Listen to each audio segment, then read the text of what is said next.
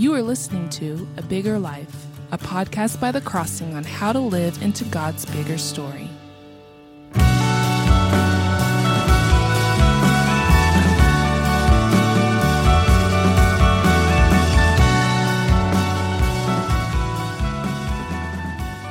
Hi, welcome back to another episode of A Bigger Life. Today we're going to go to the New Testament book of Galatians. It's a really early book. It's one of the earliest books in the New Testament to be written, and it is about less than 20 years after the death and resurrection of Jesus. It was written probably around 48 or 49 AD by the Apostle Paul. It's very early. It's one of his first. And he talks about Jesus rising from the dead in verse 1, just right off the bat. He talks about Jesus' resurrection from the dead. And so you have, in this very earliest writing of the New Testament, a witness to the resurrection of Jesus as part of the tradition that Christians believe and part of the gospel that Christians preach. And it's about as removed from Paul at the time, like if this is 48, 49 AD. It's about, less than 20 years. So it'd be like, as distant as 9/11, 2001 is from us. Not that long ago, but long enough for a lot to have happened, for Paul to have been a persecutor of the church and then knocked to the ground by the resurrected Jesus, encountered the resurrected Jesus appearing to him, changing his life completely. And now he is writing epistles to people. And that's what we're looking at in this epistle here. And the reason I want to look at this passage today in chapter 2, verse 20, is because there are certain New Testament verses that are so key, so important to how we see ourselves, how we see the narrative our life is in. And they just are worded so well with so much in them that we can memorize them and we can access them and meditate on them and pray them at times throughout our life. If you know me, if you've been a part of the Crossing, if you've heard my preaching, you know that I'll slip into quoting Galatians 2:20 every now and then because it's such an important verse. Paul is talking about the point of the Christian life. The whole goal is not to obey some sort of list, a law of rules and regulations, but it's to focus on walking with Jesus, is to focus on living for Christ. And so he says in Galatians 2:20, I have been crucified with Christ, and I no longer live, but Christ lives in me. The life I live now in the body, I live by faith in the Son of God who loved me and gave himself for me. Now that's an easy verse to memorize. I would really encourage you to memorize it. There's a cadence there that makes it easy. There's phrases to break it off. You can get it in a day. You can get it in just not too much time at all. And then you can access it. You can meditate on it. You can pray it. And it's a kind of meditation that's a prayer kind of meditation, a meditation kind of prayer, where you're just ruminating on a verse and you're praying it back to God in a meditative kind of way. This is who I am. This is who you are. This is the life I want to live. This is what I pray that would be true in my experience as it's true in who I am. And that's a kind of meditation that changes my life, and I think it'll change yours. This is a great passage to do that with. It's one of those passages where Paul is talking about together with Christ. So I've been crucified with him, just like he talked about in Ephesians chapter 2, where he says that we have been made alive together with Christ. We've been raised together with Christ. We've been seated together with Christ in the heavenly realm. This is who we are now. We may not know that in our experience because it has happened to us. It's a mysterious thing, but it's how God sees us. It's what God has done to us in Christ, that Christ is in us and we are in him, and we are so closely associated in him, with him, that his death and his resurrection, his ascension into the heavenly realm is ours as well. And so Paul says in Philippians that we are citizens of heaven right now, that heaven coming back to earth, but that's where we are citizens of. The reason why is because we've been raised together, seated together with Christ in the heavenly realm, made alive together. And here Paul talks about our being crucified together with Christ. Now, Jesus talked about in his prayer in John 17, in that mysterious prayer where he's praying before the end of his life, and he says to God the Father, he said, in verse 21, just as you are in me and I am in you, may they also be in us, so that the world may believe that you sent me. And so Jesus is talking there about Christ being in us being in Christ, us being in the Father being in us, that there is this kind of oneness that's mysterious. And we have to use our imagination to really grab as part of our narrative. And so one of the first things you want to do when we meditate on this verse is use your imagination to grab the narrative that you've been crucified with Christ, that his death is your death. His punishment, his death is the complete punishment for your sin. You have already died in Christ. And what Paul's talking about here is, therefore, he no longer lives for himself. That's one of the themes of the Apostle Paul. I've been crucified to the world's been crucified to me. He's always talking about how the fact that he has already died in Christ has freed him from all the systems of this world that made him a slave. Having already died has freed him from trying to people please, because he's already dead. Dead people don't try to please anybody. He's already died in Christ, and so that's freed him from trying to obey some big law of rules and regulations. He's already died to all that, he talks about. He's already died in Christ, and so he has died even to being a slave of his own sinful nature, trying to get him to live in a way that pleases himself and has no regard for being accountable to God. He's died to that because he's died. It's hard for us to grasp, but one of the main things the Apostle Paul saw was that Christ's death was our death. It was his death in Christ, and that changes who we live for. It changes who owns us. It changes what the rest of our life is. And so he says, I've been crucified with Christ. It's no longer I who live. I mean, of course it is. It's Paul, but it's a more Paul. It's a Paul with Christ, but Christ lives in me. In other words, my Creator has recreated me with himself again. Just as in Genesis 1, we were created in the image of God, but that image has been torn and tethered, and we've been exiled from God's presence in a world of thorns and thistles and dust and death, and a dysfunction of sin, a dysfunction of unbelief, trying to figure out how to justify ourselves, trying to figure out who to live for, who to please, trying to be somebody in this world. And Paul says, I'm done with all that. I've died to all that. And now the Creator has infused my life with himself. He lives in me, and I am in him. And so the life I now live in the body, I live by faith in the Son of God. And here's what he means by that. He means that what makes my life so worth living now, what makes my story so exciting, what makes the narrative of my life one that brings me joy and purpose, is that I'm not having to live to justify myself anymore. I'm not having to live somehow to find my own purpose, but now I have the very Creator of the universe living in me, and I've been so associated with him that I am in him and he is in me. There's about over 160 times Paul talks about what makes a Christian is that we are in Christ and Christ is in us. And so this is, again, we have to use our imagination, but the Bible narrates our lives, that we are in Christ. And so we have this different identity, that Christ is in us. And so we have this different identity, that God of the universe is infusing our life with his own presence, but he is the Son of God. He is the perfect person. He is what was lost in Genesis 3.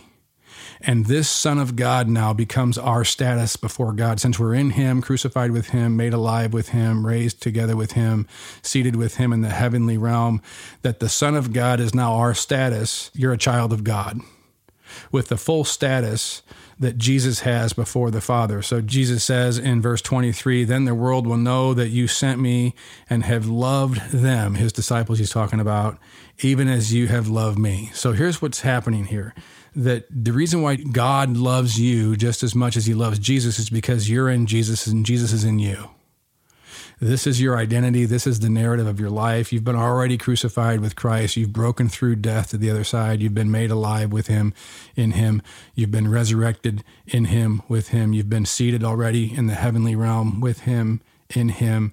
And so the life I live now, Paul says, I live by faith in the Son of God. That's who I am living in me. That's who he is, and so that's who I am, and I live by that trust. I live by trusting the Son of God, he says, who loved me and gave himself for me. This is one of those places where Paul talks about Jesus' death being very specific for Paul. and very specific for everybody who is in Christ and Christ is in. That Jesus died for me. It's not just a slogan. It's not just a bumper sticker. It's a biblical truth that we have to re-narrate our lives with, that Jesus loved me. I don't understand all this, but somehow, and this is consistent very much with the prayer Jesus prays in John 17, but somehow Jesus loved me. God loved me. He became human in the person of Jesus. He became the perfect Son of Man, the Son of God. He lived a righteous life. He died on the cross for my sin. He rose from the dead to give me a new life. He is seated in heaven to be my guarantee of a place, a citizenship in heaven when heaven returns to earth, the kingdom of God on earth. This is who I am because that's who Christ is, and Christ is in me, and I am in Christ. He loved me and loves me and gave himself for me.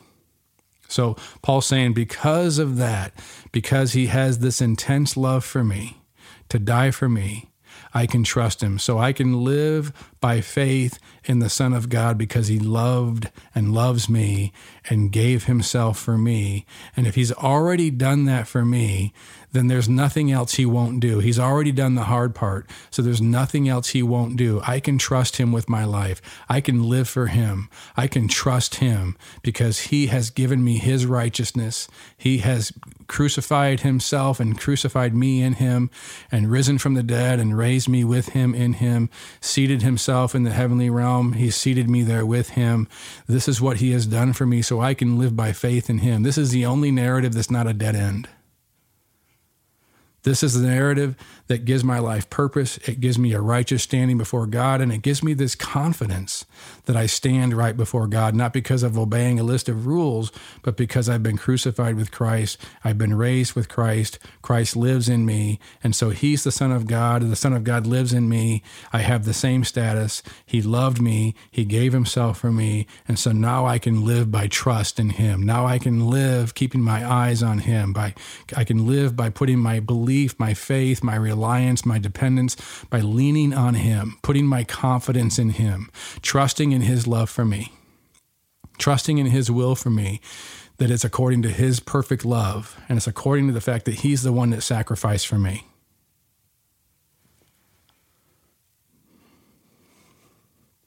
Now, here's the thing. You won't really get the power of this verse until you've gone through it and meditated on it as being true for yourself. Paul is talking here autobiographically, but this is one of those verses that we can too. And so this is one of those verses where this becomes your re-narrating of your life. We're going to do that right now. I'm going to lead you in a time because I want you to see how when you meditate on this verse as a prayer, it becomes part of your drawing near to God. It becomes part of your growing in your faith in him. It becomes walking with him, and it becomes part of re-narrating your life. So let's do that now. Oh God, the God who loved me so much that your word says here, because I'm going to believe your word is true, your word says that you loved me so much that you became human in the person of Jesus to die for me, to give yourself for me. It's those two things that I have to believe, that your word is true and that you love me. And I trust that you love me because you died for me. I trust that you love me because your word tells me that you love me. I trust that you love me because I have been crucified with Christ. It's no longer I who live, but it's Christ himself, the Messiah himself, the King himself, the true Son of God himself that lives in me. Jesus, you live in me.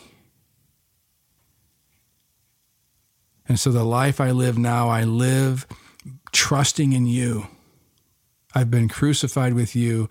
I've been made alive with you. I've been raised from the dead with you. I've been seated in heaven with you. This is who I am. I want to see myself the way you see me. You gave me the righteousness of Jesus. You give me your righteousness. You take my sin upon the cross, and I have died already in Christ. You give me your resurrected eternal life in Christ by raising me from the dead in Christ already. That's as good as done. And I am a citizen of heaven. This is who I am. I have died to trying to please the world. I've died to trying to justify my existence, prove myself, prove my worth. I've died to all that. I've died to having to live for the world's approval. I've died to having to succeed according to the world's standard of success. I've died from having to find some sort of purpose to my life that is self-contrived. I'm dead to all that. I've died and I now live to you. I live with the Son of God in me. I live with you in me, infusing me with your very life as the creator of this universe and as my creator. You live in me. The I am lives in me. Life itself lives in me and infuses my life with life. Infuses my life with righteousness, the righteousness of Jesus. Frees my life from sin because I've been crucified with Christ. And so I live by faith. I live by confidence in you, Jesus, trusting in you, trusting that you're with me, trusting that you're in me, trusting that I am in Christ and you are in me. This defines who I am. It defines what my life is about. It defines my purpose, and it defines my destiny. I am a citizen of heaven, and heaven is returning to earth, and I will be resurrected in a restored body on a restored earth when you come and establish your kingdom. This is who I am. I've already been crucified. I'm already dead. I live now for you. I live now unto you with your life itself infusing me with your power and your love and faith in you and the truth of your word. I've been crucified with Christ. It's no longer I trying to live for me, but Christ now lives in me. And I now live for you, Jesus. The life I live now, I live by faith in you as the Son of Man and the Son of God, faith in you as Christ, faith in you as King, faith in you as the one who gives life, who is life itself, and lives in me with all your life-giving power. I live by faith in you that your will is good. I live by faith in you that your commandments are for life in me. Because you loved me and gave yourself for me. You love me with an intense love. And I choose to trust your word, not my feelings. I choose to trust what your word says right here. Amen. Thanks for listening to A Bigger Life, a podcast of The Crossing, a church in Columbia, Missouri. If you enjoyed this episode, please subscribe and give it a rating so people can find this content more easily, or consider texting it to a friend or posting it on social media. Thanks for listening.